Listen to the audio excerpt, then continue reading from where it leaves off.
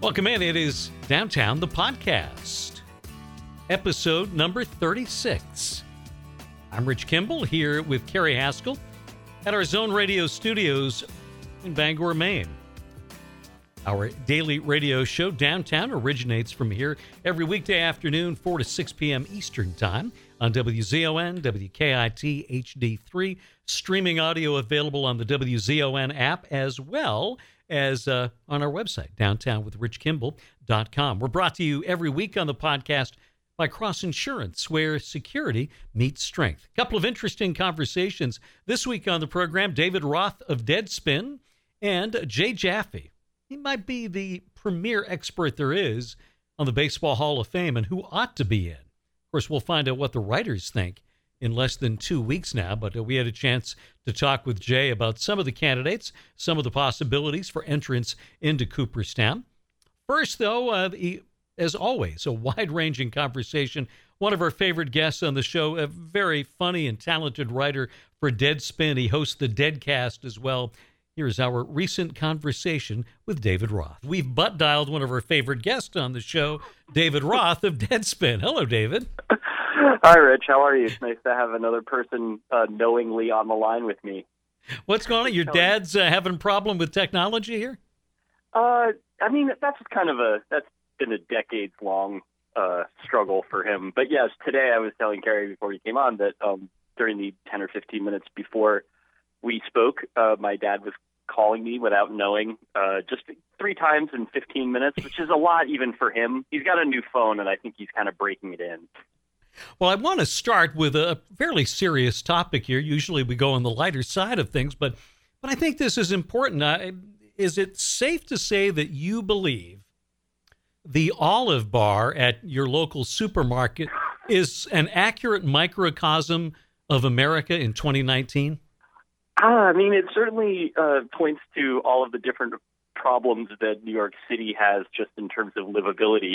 First of all, I'm pleased that you've been listening to the Deadcast. It makes me happy. Of course. It's a story that I told that I was embarrassed about, in part because it involves an old lady elbowing me in the throat, which is not the sort of thing that one usually brags about. But it's real. It happened. She wanted olives more than me that day. Well, the supermarket in general, we were talking about this a couple of weeks ago. Man, it's a war zone out there. Some of the worst behavior you'll see. And it's not even just in the store, it's in the parking lot with people jockeying for position. The parking lot stuff has always been, living in a city that doesn't have as much of a car culture, I've forgotten this. I mean, it was a fact of life. I grew up in New Jersey. Like, every possible space in that state is basically somewhere you can have an argument or are actively having an argument. That's how people understand it. The parking lot stuff, though, all these years I'd kind of let that memory atrophy, and then I was up in Maine actually around the holiday, and I'll tell you, it's a lot of really nice people, but once you get them near a Shaw's, it just really changes. Oh, there's no question about that. Well, yes, you did spend some time in Maine, as you do every year around the holidays. How was your visit? You know, as soon as you left, we went and got us a new governor, so we're not a punchline anymore. Yeah, I don't want to take all the credit for that, but I do appreciate you pointing to the work I did on that, which I think involved 2 tweets over 8 years about Paul LePage looking like he was melting or something. Yes, my mother-in-law was extremely pleased by that. I think my father-in-law was too, but she tends to bring up LePage more often. I think more often than most people on average. But yeah, it seems nice. It was not as scenic as past Maine Christmases, but it was also, delightful experience at the Portland Jetport as always. And I like being up there for Christmas. It's easy as a non-Christian to split these holidays up with my wife, who is. And so I'm still kind of a stranger in a strange land there, but I enjoy eggnog and decorated trees and all that. However touristic it is, I always enjoy it. I have to go back to something that was on the Deadcast, too, and I won't even go near the whole pancake debate or French toast, but what's your problem with yogurt? I myself do not have a significant problem with yogurt. Except for the fact that I don't really feel like eating it ever, and I think it's for babies. But beyond that, I think it's useful in cooking and all of that. That was the thing that I was most maybe taken aback by there was my former editor-in-chief, now the editor-in-chief of Special Products, or Special Projects at GMG, Tim Marchman, is a fanatical yogurt adherent, and I was sort of just surprised by the passion of his argument on behalf of full-fat Greek yogurt. I haven't heard him be that excited certainly about anything having to do with work. I mean, I respect it. I was just taken aback.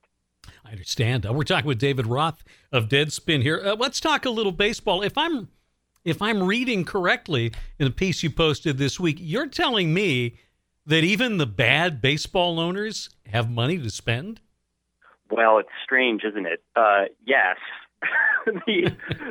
Part of the reason that I wrote that was just that I am frustrated by all the sort of pettifoggery surrounding Manny Machado and Bryce Harper, and this idea that teams keep coming up with more unconvincing reasons why they can't sign to obvious future Hall of Famers that would make their teams much better.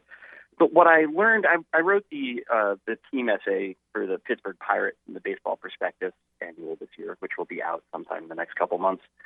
And that team I had always just sort of associated them with this consciously cheap middle tier, organization. And they were bad for a long time. It looked like they were almost going to get good. They didn't spend, and then they kind of got mediocre again.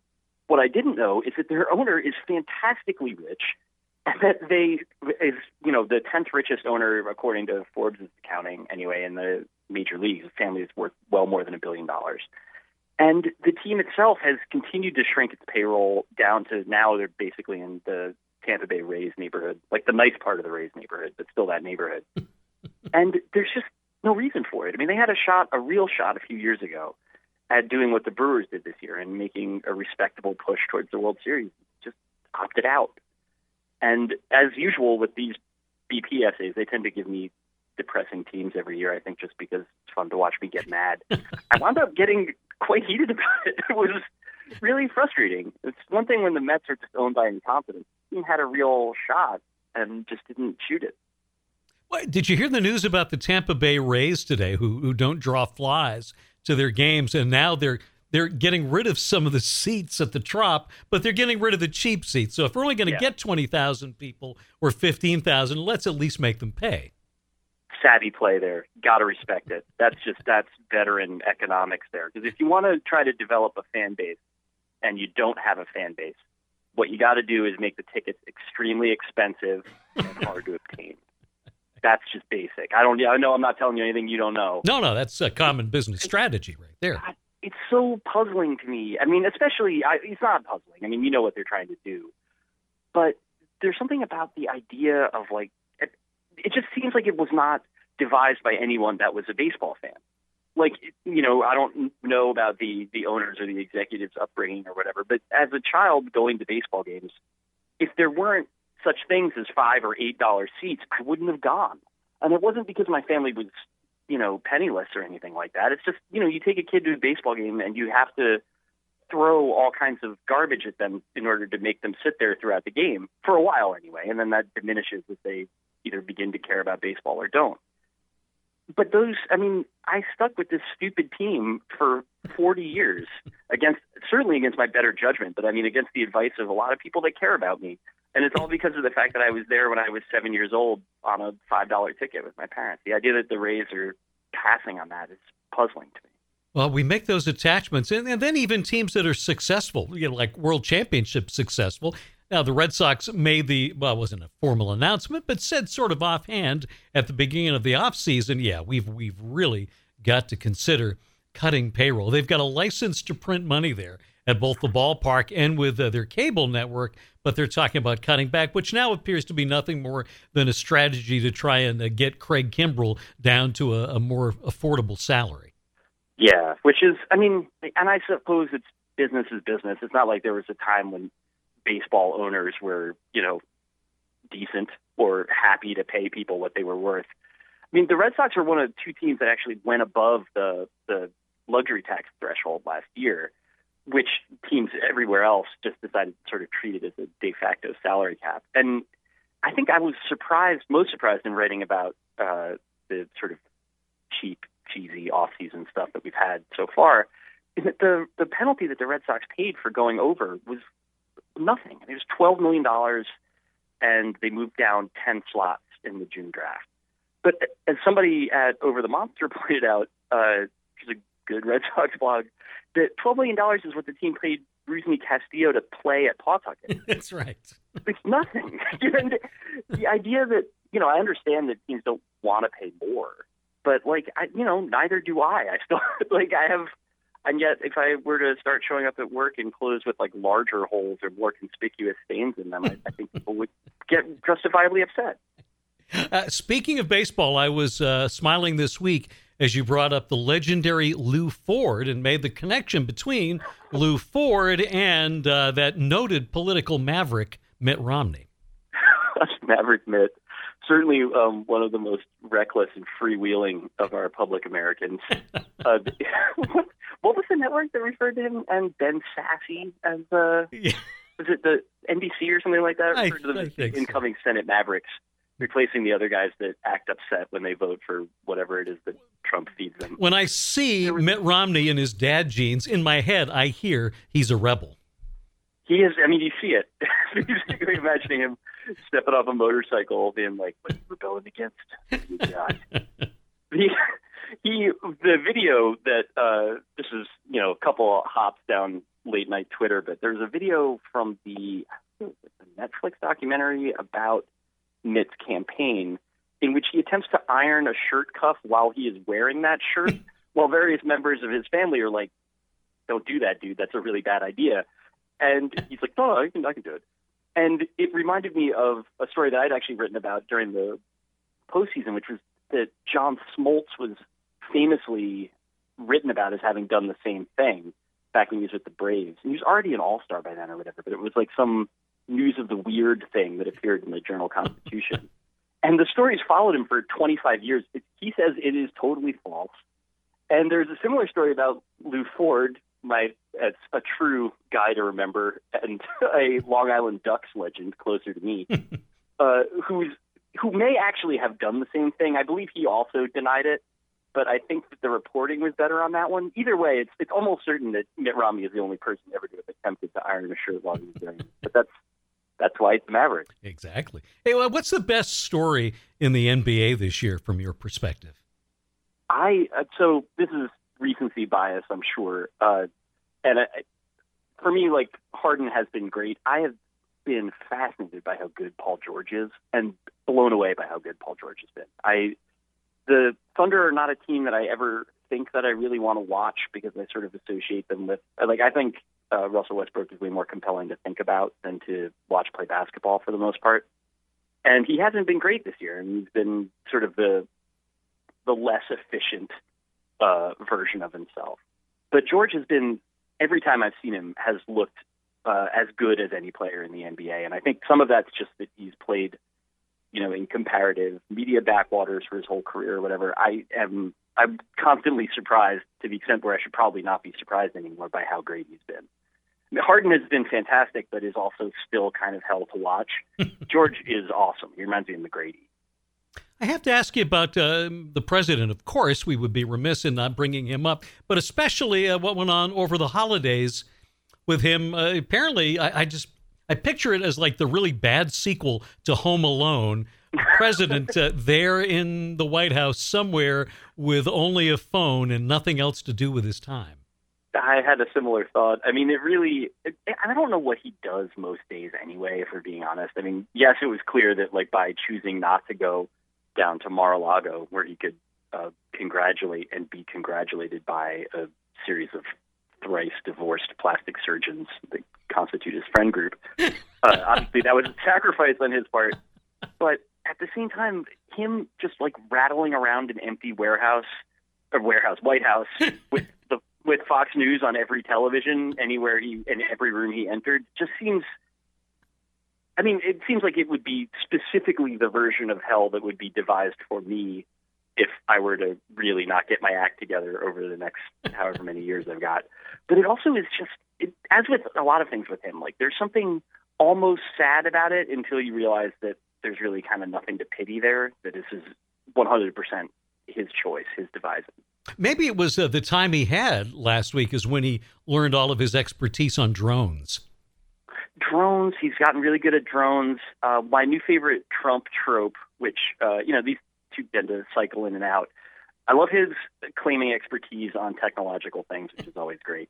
His new thing is he likes to bring up wheels in connection with the wall. Right. Where he's like, walls work, wheels work.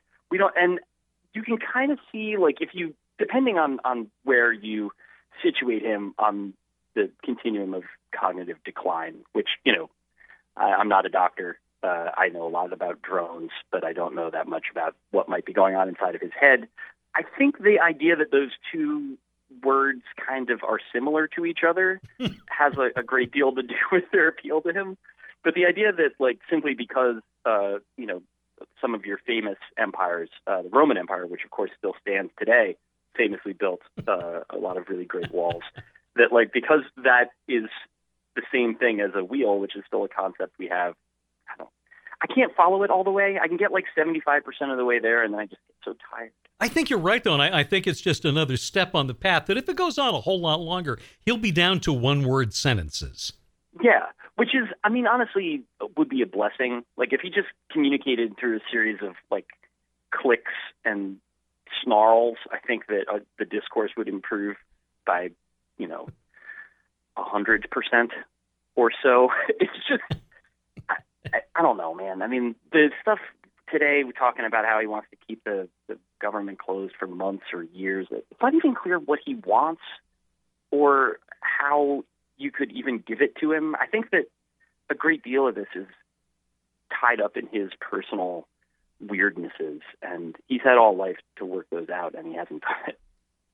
I think eventually, if the Democrats just offer him like a little miniature of the Great Wall of China, just like a keychain miniature, here's your wall, and that will satisfy him. He'll be happy. That's the dream. I mean, eventually, if you just wait, and then at some point, like 2 weeks from now, he's holding up a John Wall Wizards jersey, and he's like, "We did it, folks!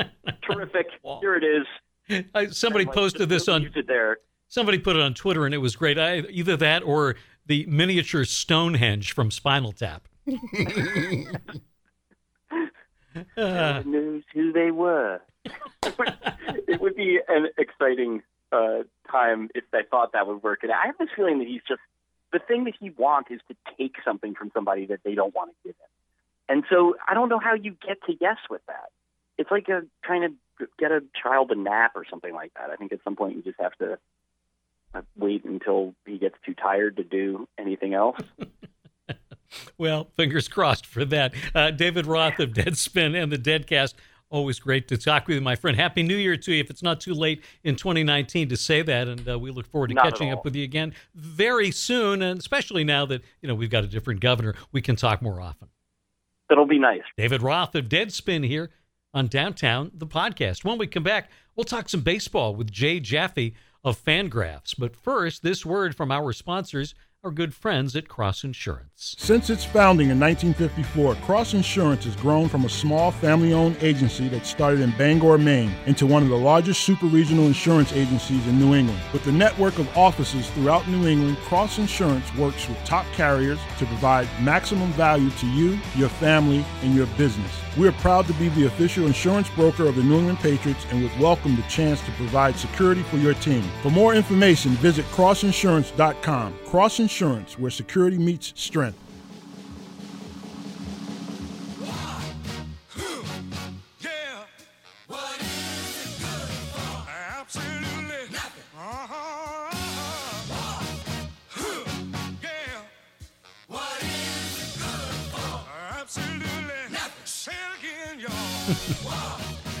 Welcome back to Downtown, the podcast, episode 36. Our next guest on Downtown devised the JAWS system. That's, of course, the Jaffe War Score system for analyzing Major League Baseball players. Jay Jaffe, a longtime contributor to Sports Illustrated. He's the author of the Cooperstown Casebook, and these days writes for Fangraphs. We had a chance to talk with Jay about some of this year's candidates for entry into Cooperstown's Baseball Hall of Fame. How's your new puppy working out? It's working out well, thanks. She's gotten very big in the 4 months since we've owned her, and really taken her place on Team Entropy alongside our 2-year-old daughter. That's fantastic. Glad to hear that. Although I understand she does not handle the cold as well as you might have hoped. That's correct. Yeah, my wife had to get her one of those doggy sweaters, which is I guess something to be ashamed of if you're in the canine world. I don't know. I don't really follow that along, but she looks a little ridiculous in it. All right, let's talk about Baseball Hall of Fame. It's an interesting ballot this year, and we'll talk about who should be in. Who do you think will get in, Jay? Who do I think will get in? Well, I think we're definitely looking at a 3-man class at the very least, and that'll be Mariano Rivera, Edgar Martinez, and Roy Halladay. I think the suspense lies within whether Mike Messina is going to get in. He's at about 82% right now on the published ballots. Got 63.5% last year. To me, it looked like it was going to be a 2-year climb. The projections right now that I've seen put him very close on either side of it. So I think that's right now where the suspense is going to be. How about Curt Schilling now? Obviously, some outside factors come into this, but you wrote about him recently on Fangraphs, and this is a guy who's put up great numbers both regular season and one of the most dominant pitchers ever in postseason. What did I see you say that he had 8 top 5 finishes in WAR in his career? That sounds about right. Offhand, yeah. I mean, the guy was an expert at missing bats and at run prevention. Didn't always have the best teams behind him in terms of, especially his years in Philadelphia, but was a monster in the postseason as well. Absolutely great control. Top strikeout to walk ratio since they moved the mound to 60'6". I think in the grand scheme, I think his performance merits induction, but I do think that he has really sabotaged his own candidacy. Maybe not to the point of completely destroying it, but he's made it hard on himself. Even as we've seen the electorate recognize more pitchers with fewer than 300 wins. He's I think still at least a couple years away from election. You mentioned Mariano Rivera and Bill Ballou, who is retired now, but wrote, I think it was for the Worcester Telegram, has been on our show, went public with the fact that he was not voting for Rivera because of his view about how relief pitchers are used. Does that have any bearing on reality? Well, look, I think it was, I could have told you going in, and in fact, I probably did say this in my election preview, that the big threat, or at least one big threat to the possibility of Rivera being a unanimous selection, is because there are people who are philosophically opposed to relievers getting into the Hall of Fame on the grounds that their workloads are so much less than even top starters who've fallen short. So I think it's a defensible position in the abstract. I think when you look at Rivera and when you consider his the body of his postseason work, which we're talking a 0.71 ERA and 140 innings, about 2 seasons worth, you really have to, I think, maybe detach a little bit from just that mindset. And I think you also have to realize that he was the single best reliever of all time in a lot of measures, and they therefore merits induction. But I can understand why Ballou wrote what he did, or came to the conclusion that he did. I'm not sure that the whole of his defense, which I read, really is that coherent. But just the same, I guess I'm glad he kept his vote in his pocket, because it will be interesting to see whether Rivera gets unanimous. I don't think he will, but until it happens, I think we have to cover it, and that's just the way it is. Hey Jay, this is Alan Adams here. You were talking about Rivera there for a second, and I'm looking at your own virtual ballot. I know you don't actually cast one for another couple of years here, but I see that you've got Billy Wagner on there as well, and I know you've written at length about how you feel that Jaws doesn't work as well for relievers as maybe you'd want to, right. And you've really invested a lot of time in sort of digging into some other advanced analytics to try to find ways to basically to compare apples to oranges. Yeah, I've looked at the win probability stats, and there Rivera is number one all time by head and shoulders, and Wagner is a guy who does very well when you look at the when you look at the win probability stuff, which has basically means that his managers were using him correctly, in terms of more often than not, these were close games. Win probability,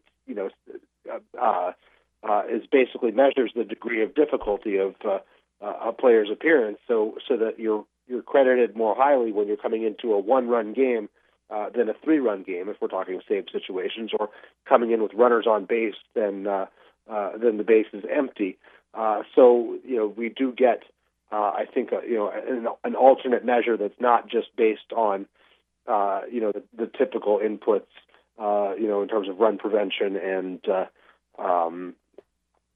strikeout rate and with the defensive adjustments and things like that thrown in. It is an alternative way of looking at it. I think Wagner, by my aggregate, which uses wins above replacement and the leverage stats, raises the sixth best reliever of all time. And, in my eyes, I think that's good enough. I think especially we're still, kind of emergent. The Hall of Fame standards for relievers are emerging. I think he's definitely better than Lee Smith, who just got in. I think he's better than some of the other relievers who are already in there. So I would include him on my ballot. We're talking with Jay Jaffe of Fangraphs here on Downtown. What about some of these infield guys that might be seen as being on the bubble? Scott Rowland, and then a guy who gets a lot of discussion going, Omar Vizquel. They're obviously both of them renowned for their glove work. Vizquel won 11 Gold Gloves, and I think Rowland the number is 8.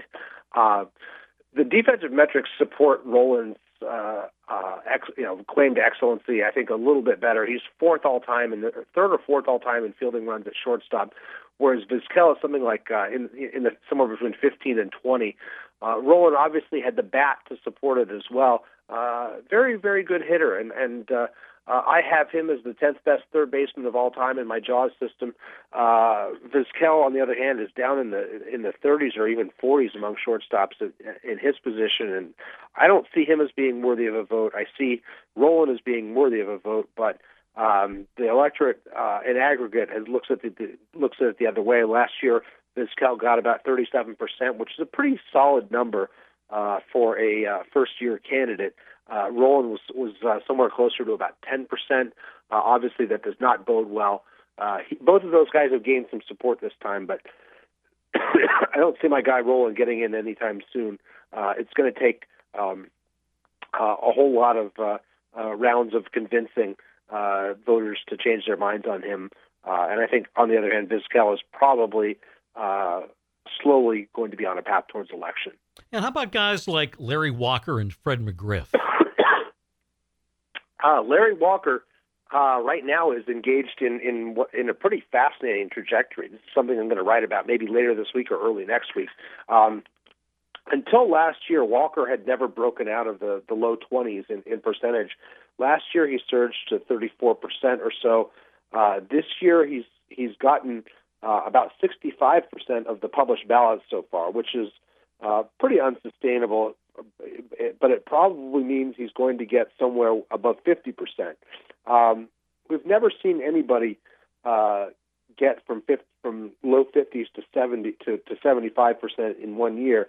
But we also, we're seeing something now with this change from 15 years of eligibility to 10, where we've seen some urgency among the electorate when it comes to some of these candidates who've kind of gotten screwed over, guys like Tim Raines and Edgar Martinez, and now Walker. And I think we might be in the midst of something of a change here. And I'm proud to say that those are three guys that I have written extensively about. They're all in the Cooperstown Casebook, and if people are reading my work and changing their mind with the help of those articles, then that's great. But Walker's in his final year next year. I still think that he probably falls short with the writers, but this surge, I think, bodes well long-term in terms of possibly being elected by the Today's Game Committee. For anybody who didn't see it, I thought there's some fascinating names came up in your posts on Fangraphs about the One and Done Club, and some really talented guys who maybe are not Hall of Fame worthy, but had solid careers at Vernon Wells, Michael Young, Rick Ankiel, some very interesting guys there. Yeah, it's funny. It would be very easy to not write about these guys because they don't really have any real claim on a spot on the ballot. I'm not here to make an argument that somebody should reconsider. But what I've found is that people really enjoy just being reminded about these guys, and that they had this this odd claim to fame or that, and I really enjoyed the research. Today I was writing about Darren Oliver, who pitched in the major leagues for 20 years and really, was as a starter got knocked around for an ERA well above 5, but as a reliever really enjoyed this great second act. Actually retired after being released by 3 teams, and then came back and from age 35 to age 41 went to the playoffs every year as a lefty reliever, and it's just fun to remember stuff like that, and people seem to enjoy that series, and it rewards the effort that I put into it. So I'm proud that it means something to people. Jay, we'd be remiss if we didn't also get a little beer recommendation from you, as we always like to do. What have you enjoyed lately?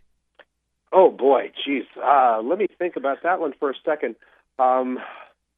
I would, I've been enjoying a lot of stuff from our local Threes Brewing company here in downtown Brooklyn the last several months. But I know that you guys like the dark beers, and I've had a few really good ones lately. One of them that I broke out over the holidays was the Game of Thrones Take the Black Stout, which actually came out several years ago, and I think I was gifted a bottle that was a few years old, and I had no idea it was that old. So I broke that out, and it was just absolutely fantastic. This is from Omegang Brewing in Cooperstown. Another one that I had over the holidays that I liked a lot, kind of an old friend, is the Brooklyn Black Ops barrel-aged Imperial Stout. Good stuff. Jay Jaffe of Fangraphs and the author of the Cooperstown Casebook, talking baseball with us here on Downtown the Podcast. Thank you for joining us. Thanks to the people at Cross Insurance, where security meets strength, to bring the podcast to you every week, and we'll catch you next time on Downtown.